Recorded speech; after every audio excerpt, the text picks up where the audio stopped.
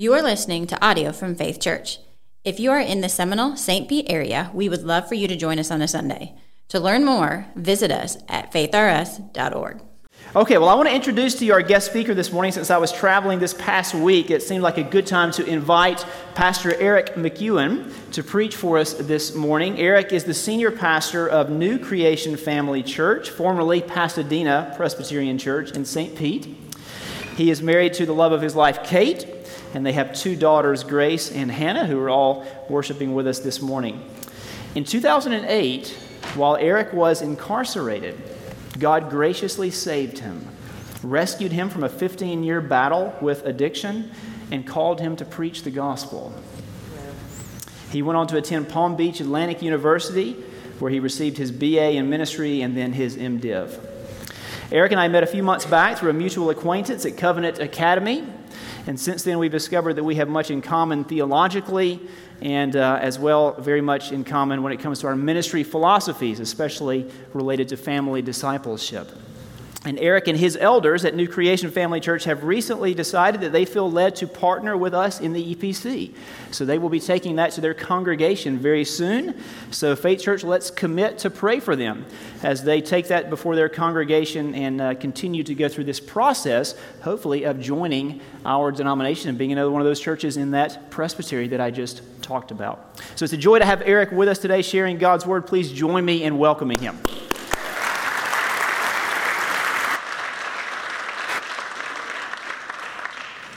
Well, good morning, everybody. It's great to be here. It's an honor to be here to preach God's Word to this church. If you would turn in your Bibles to Psalms, or your tablets, or your phablets, whatever you have, Psalm 93, this will be our main text that we're going to be reading out of today. And the title that I have entitled this, because this is what it says, is The Lord Reigns. The Lord Reigns. So let's get right into, well, first let's pray. Let us pray. Father, open our eyes, open our hearts. God, comfort us with this doctrine of your sovereignty, of your kingship, that no matter what's going on in the world, no matter what's going on in our life, the reality is that you reign, that you are king, that you are sovereignly on your throne, you are ordering history according to your will, and you have your people's lives in the very palm of your hand. We pray that you would come bless us now by the power of your Spirit. We pray this in Jesus' name. Amen. All right, Psalm 93 declares this: the Lord reigns. He is robed in majesty. The Lord is robed. He has put on strength as his belt. Yes, the world is established. It shall never be moved. Your throne is established from of old. You are from everlasting. The floods have lifted up, O Lord. The floods have lifted up their voice. The floods lift up their roaring.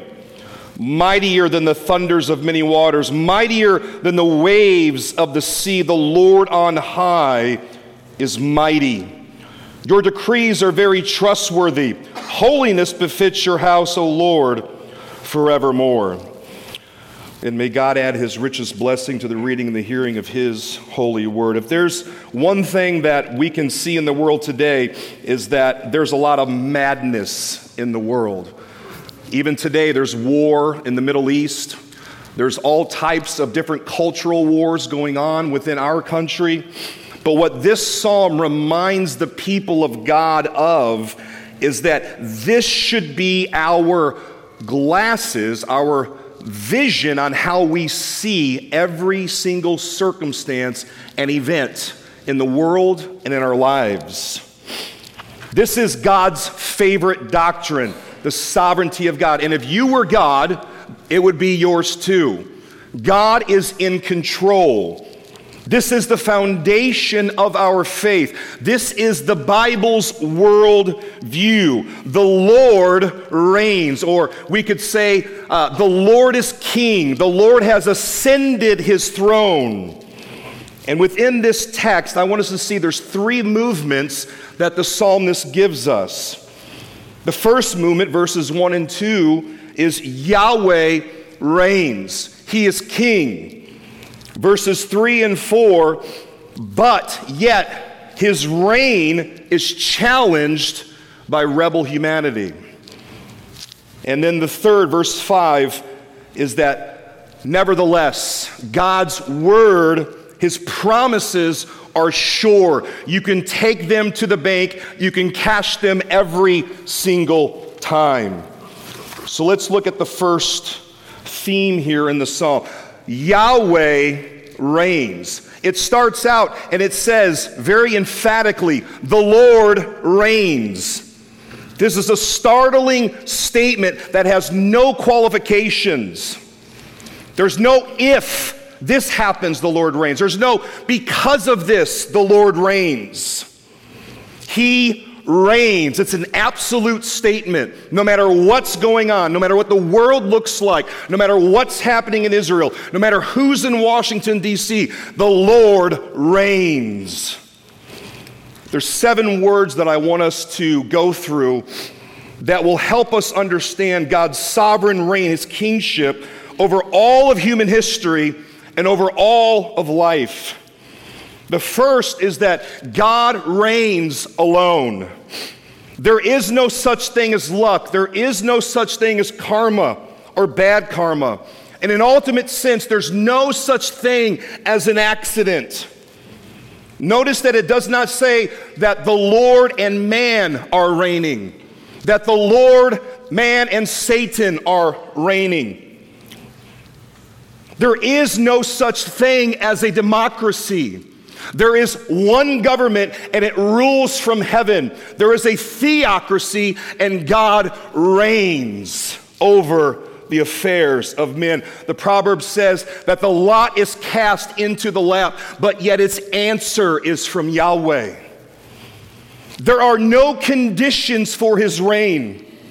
This is an indicative statement. This is reality. God reigns alone. Second, God reigns continually. This verb reigns is in the perfect tense. And what that means is that God has reigned and God will continue to reign. There's no end to his reign. It is a fixed reality. There's no conditions for this. There's no circumstances that can or will change the fact that Yahweh reigns over the affairs of men. No matter what happens, God is continually reigning. It does not say that the Lord reigned in the Old Testament through David's dynasty. It does not say that the Lord will reign when Christ returns at the second coming. No, he alone now is currently reigning from on high.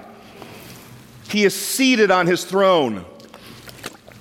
When Jesus sent out the disciples, when he told them to go out and to make disciples of the nations, the basis of that command was that all authority in heaven and on earth was given to Jesus Christ. Jesus is not trying to get authority on the earth. Jesus is not trying to get authority in heaven. He has all authority right now, this minute, this moment, as we speak in this church. It doesn't matter if it's day or it's night, if you're young or you're old. It doesn't matter if you're healthy or you're sick. It doesn't matter if a Democrat runs the executive office or a Republican runs the executive office. It doesn't matter in life or in death. It doesn't matter if the economy is up or it's down. This is the eternally fixed reality of existence. The Lord reigns. Psalm 115:3 says this, our God is in the heavens. He does whatever he pleases. In Job 121, it says this, the Lord gives and takes away. That's a continuous action. The Lord is constantly giving and he's constantly taking away. He never stops reigning. Satan is not competing with God. He is not competing with Yahweh. He is a lackey for God. He is used as a pawn for God's eternal purposes. Number 3, the Lord reigns diligently. He is the living, active God of human history. And history is under his control. One of the names of God in the Old Testament is the Lord of hosts. And what that means is, it means Yahweh of heaven's armies, or Yahweh who wages war, Yahweh who conquers. Our God is a conqueror. Our God is a warrior. In Ephesians chapter 1, verse 11, Paul says that God works all things, not some things, all things according to the counsel of his will within the Trinity, within the Father, Son, and the Holy Spirit. God works all things according to the counsel of his will. He doesn't have a bad day. He doesn't make mistakes. He doesn't forget to take the trash out. He bats 1,000. When he goes up to bat, he hits a homer every time. If he shoots 20 three-pointers in a game, he's shooting 100 from the floor. Psalm 121 verse 4 says this, "Behold, he who keeps Israel will neither slumber nor sleep." That word behold, it's a demonstrative particle, and what it means is pay attention. Exclamation marks. Look at this. He who keeps Israel will neither slumber nor sleep. He doesn't need a nap. He doesn't need a Red Bull. He doesn't need a Monster. He doesn't need a caramel frap with a quad espresso. He doesn't get drunk and forget what he should do. He reigns, and he needs nothing to reign but himself. He is diligence on steroids. Romans 8:28 says this, God causes all things to work together for the good of those who love him and who are called according to his purpose. He diligently watches over your life, saints. Everything in your life is ordered by a sovereign God who sits on the throne and he reigns. Your life is in his hands. That should be a great comfort to all of us. Number 4, he is reigning thoroughly. The Lord reigns. There's no limits or restrictions to his reign. There's no borders to his reign. There's no walls erected that he cannot conquer.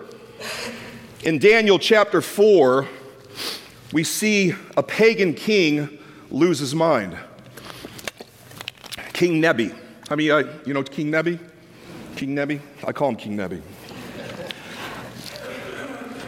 But he attempted to take the glory and the credit that God alone was due. And for 7 years, God said, okay, you're going to live with animals. You're going to lose your mind. And he went loco. He went cuckoo for Cocoa Puffs. He was eating grass like a cow. This most powerful man in the entire world who built the kingdom of Babylon is out acting like an animal because he tried to usurp the authority of the Lord who reigns. And after it was all said and done, after the 7 years of his insanity, this is what he came to reason. That the Lord's dominion is an everlasting dominion. All the inhabitants of the earth were accounted as nothing. He does whatever he wants, whenever he wants, however he wants, where he wants, and how much he wants. And no one can stop or stay his hand.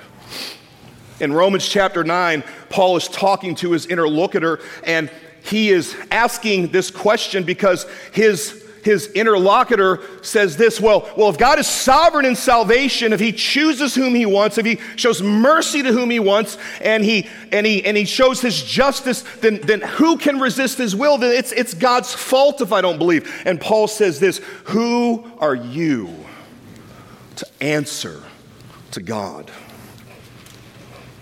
God reigns thoroughly over nations, over creation, over politics, over Satan, over you and I, over CNN, Fox News, Joe Biden, Donald Trump. God reigns. He doesn't need anybody's permission. There is no sphere outside of his sovereign reign. Not one sparrow falls to the ground without the Lord knowing about it. Every single hair on your head or lack thereof is known by God. Our God reigns. He reigns for his glory and the good of his chosen people. Number 5, he reigns majestically. It says the Lord reigns. He is clothed, or he is robed in majesty. He is robed in royal apparel. He is seated on his throne. He is dressed in royal attire with his scepter in his hand. And that scepter, Psalm 45, 6 and 7 tells us his majesty is that he loves righteousness and justice, and he hates wickedness. And what is wickedness? Well, wickedness is anything that would attempt to usurp his rule, his laws, or his creational order. He is the governor, or as one movie would say, he's the governor.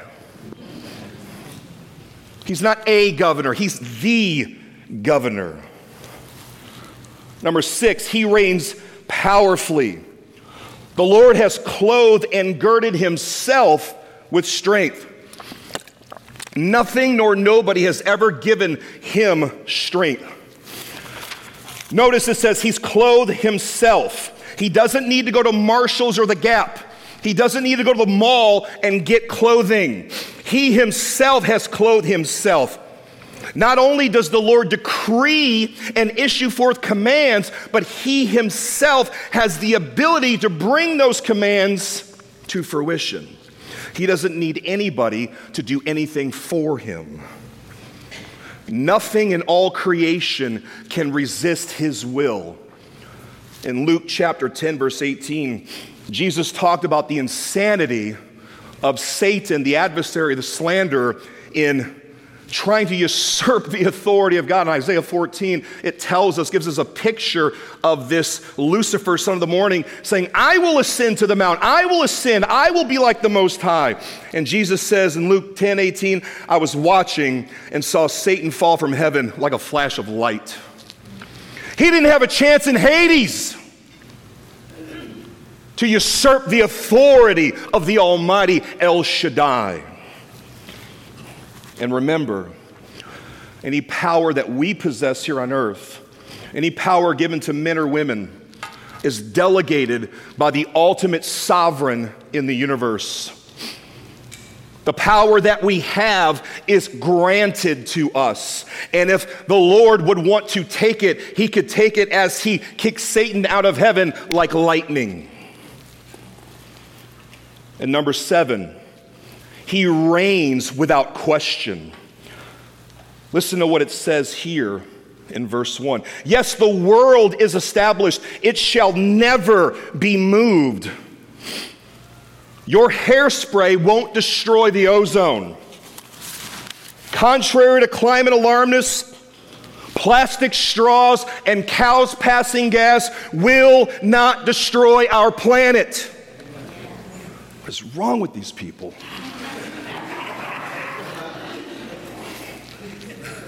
Climate change, global freezing. That's back in the 70s, right? They said that we're all going to freeze to death. Global warming, which really all this is just recycled pagan earth worship. That's what it is. There's nothing new under the sun. Your car's emissions, nuclear war, famine, overpopulation will not destroy the world. Why? Because it is established by Yahweh's reign. It's established absolutely. That word established is an absolute verb. It's done. It's over. It cannot be changed. It's nonsense to believe that the world could be moved in the light of the reality of Yahweh's reigning without question. Listen, Yahweh's reign is immutable. It's fixed. It's rigid. It's inflexible. It's unyielding. It's unbending. It's permanent. It's entrenched. It's constant. It's lasting. It's eternal. It's persistent. It's perpetual. It is abiding. It is an abiding, eternal, sovereign, immortal reign. It cannot ever end. But look at what the text tells us here. The floods have lifted up, O Lord. The floods have lifted up their voice. The floods lift up their roaring. Humanity has went on a foolish endeavor. In Romans chapter 1, verse 18, Paul talks about the descent of humanity into idolatry and foolishness, worshiping the creature rather than the creator. The first thing Paul talks about that humanity does is we suppress the truth in unrighteousness. In Genesis chapter 3, it goes back to the garden. It's the age-old trick of the enemy. Did God really say? Did he really say? If you eat from this tree of knowledge of good and evil, and people have scoffed at that, but there is so much significance to that. Will I get my knowledge of good and evil from Yahweh, my creator who loves me, or will I go eat from the tree and define good and evil myself? And that is where all the problems in the world has come from, because my truth might be different than your truth. You see, Palestine's truth, Hamas's truth is different than Israel's truth, and they fight.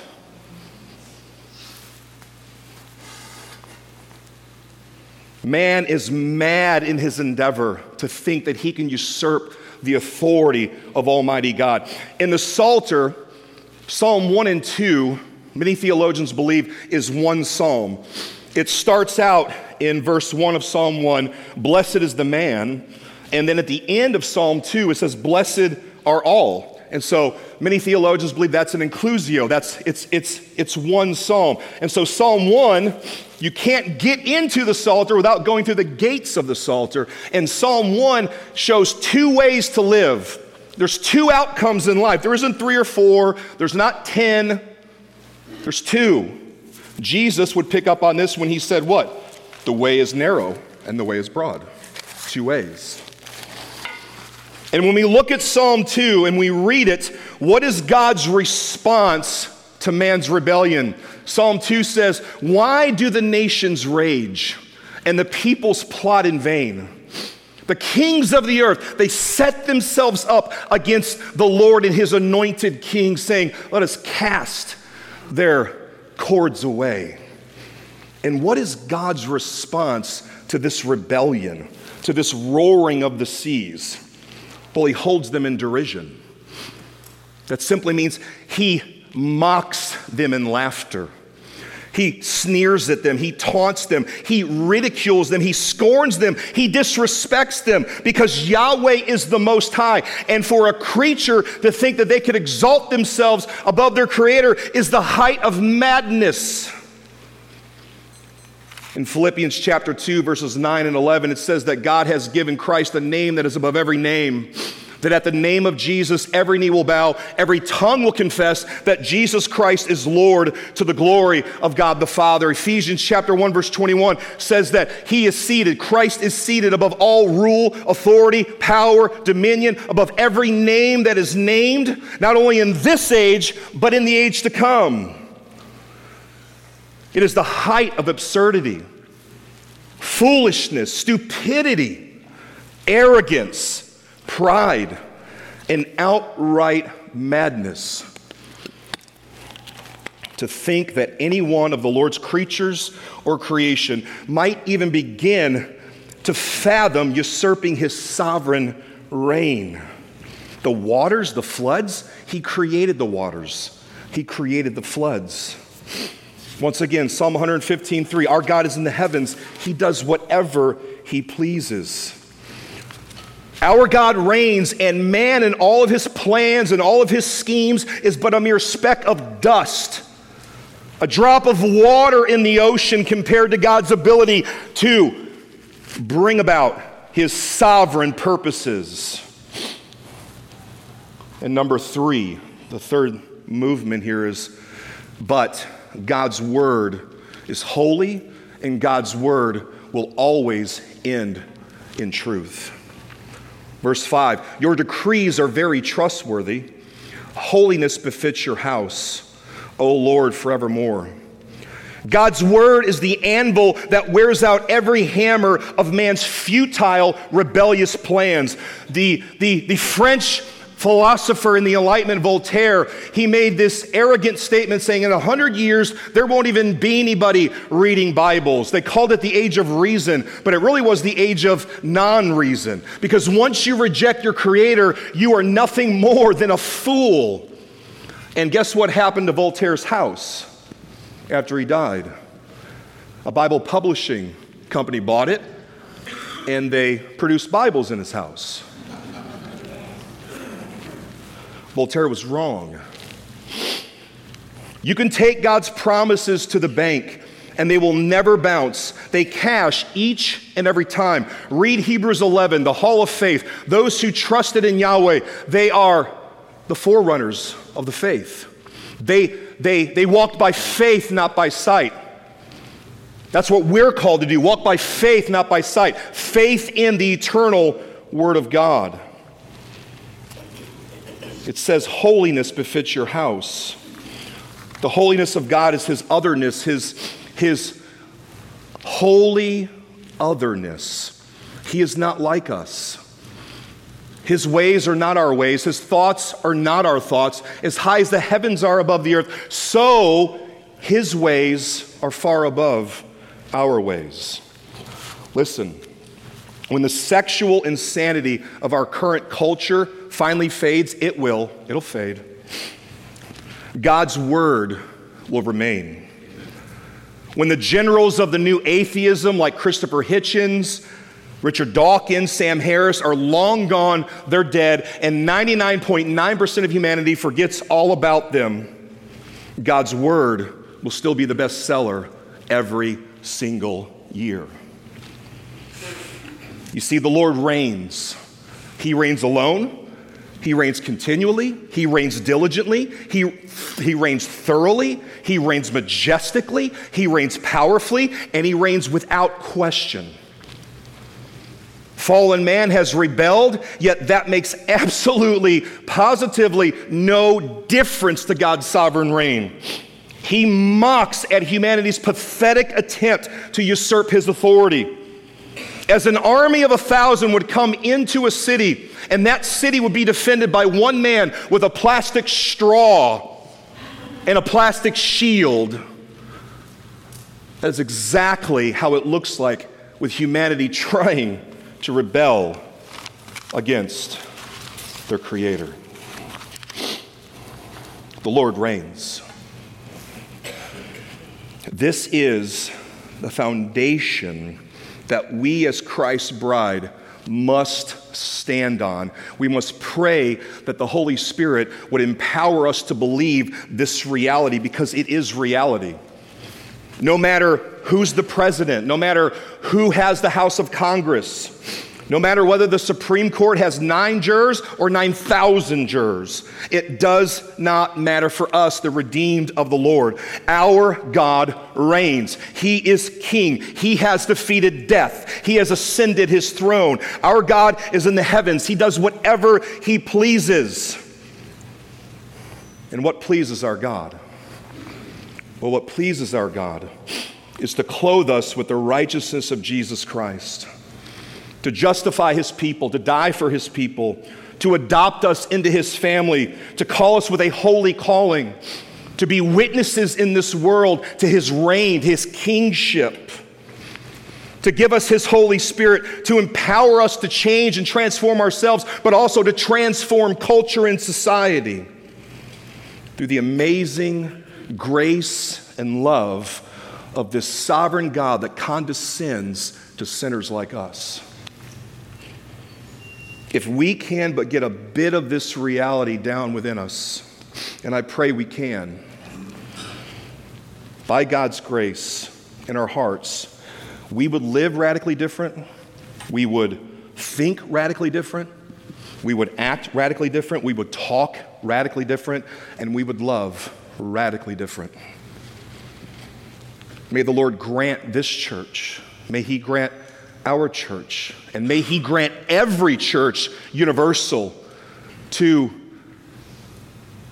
relax and rest in the fact that our God reigns, no matter what our eyes see. Let us pray. Father, I pray right now that you would help us believe this. The flesh, the world, and the devil fights against this truth in our lives. But the fact of the matter is, this is reality. You reign. You are seated on your throne. You do as you please.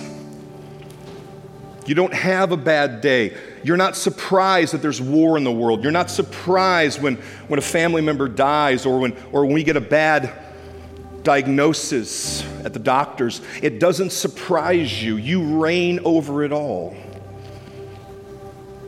And your son said that you hold us in your hand and nobody can take us out of your hand.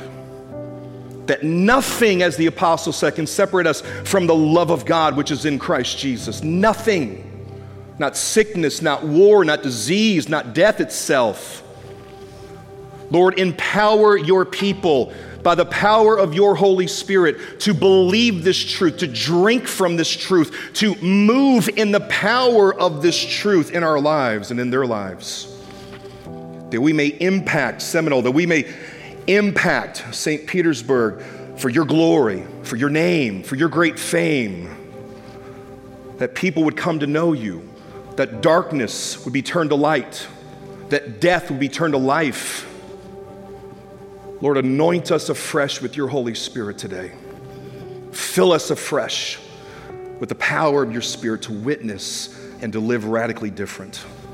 We pray all this in the name that is above every name, in the name that reigns, Jesus, our Messiah, our Lord, our Savior. Amen.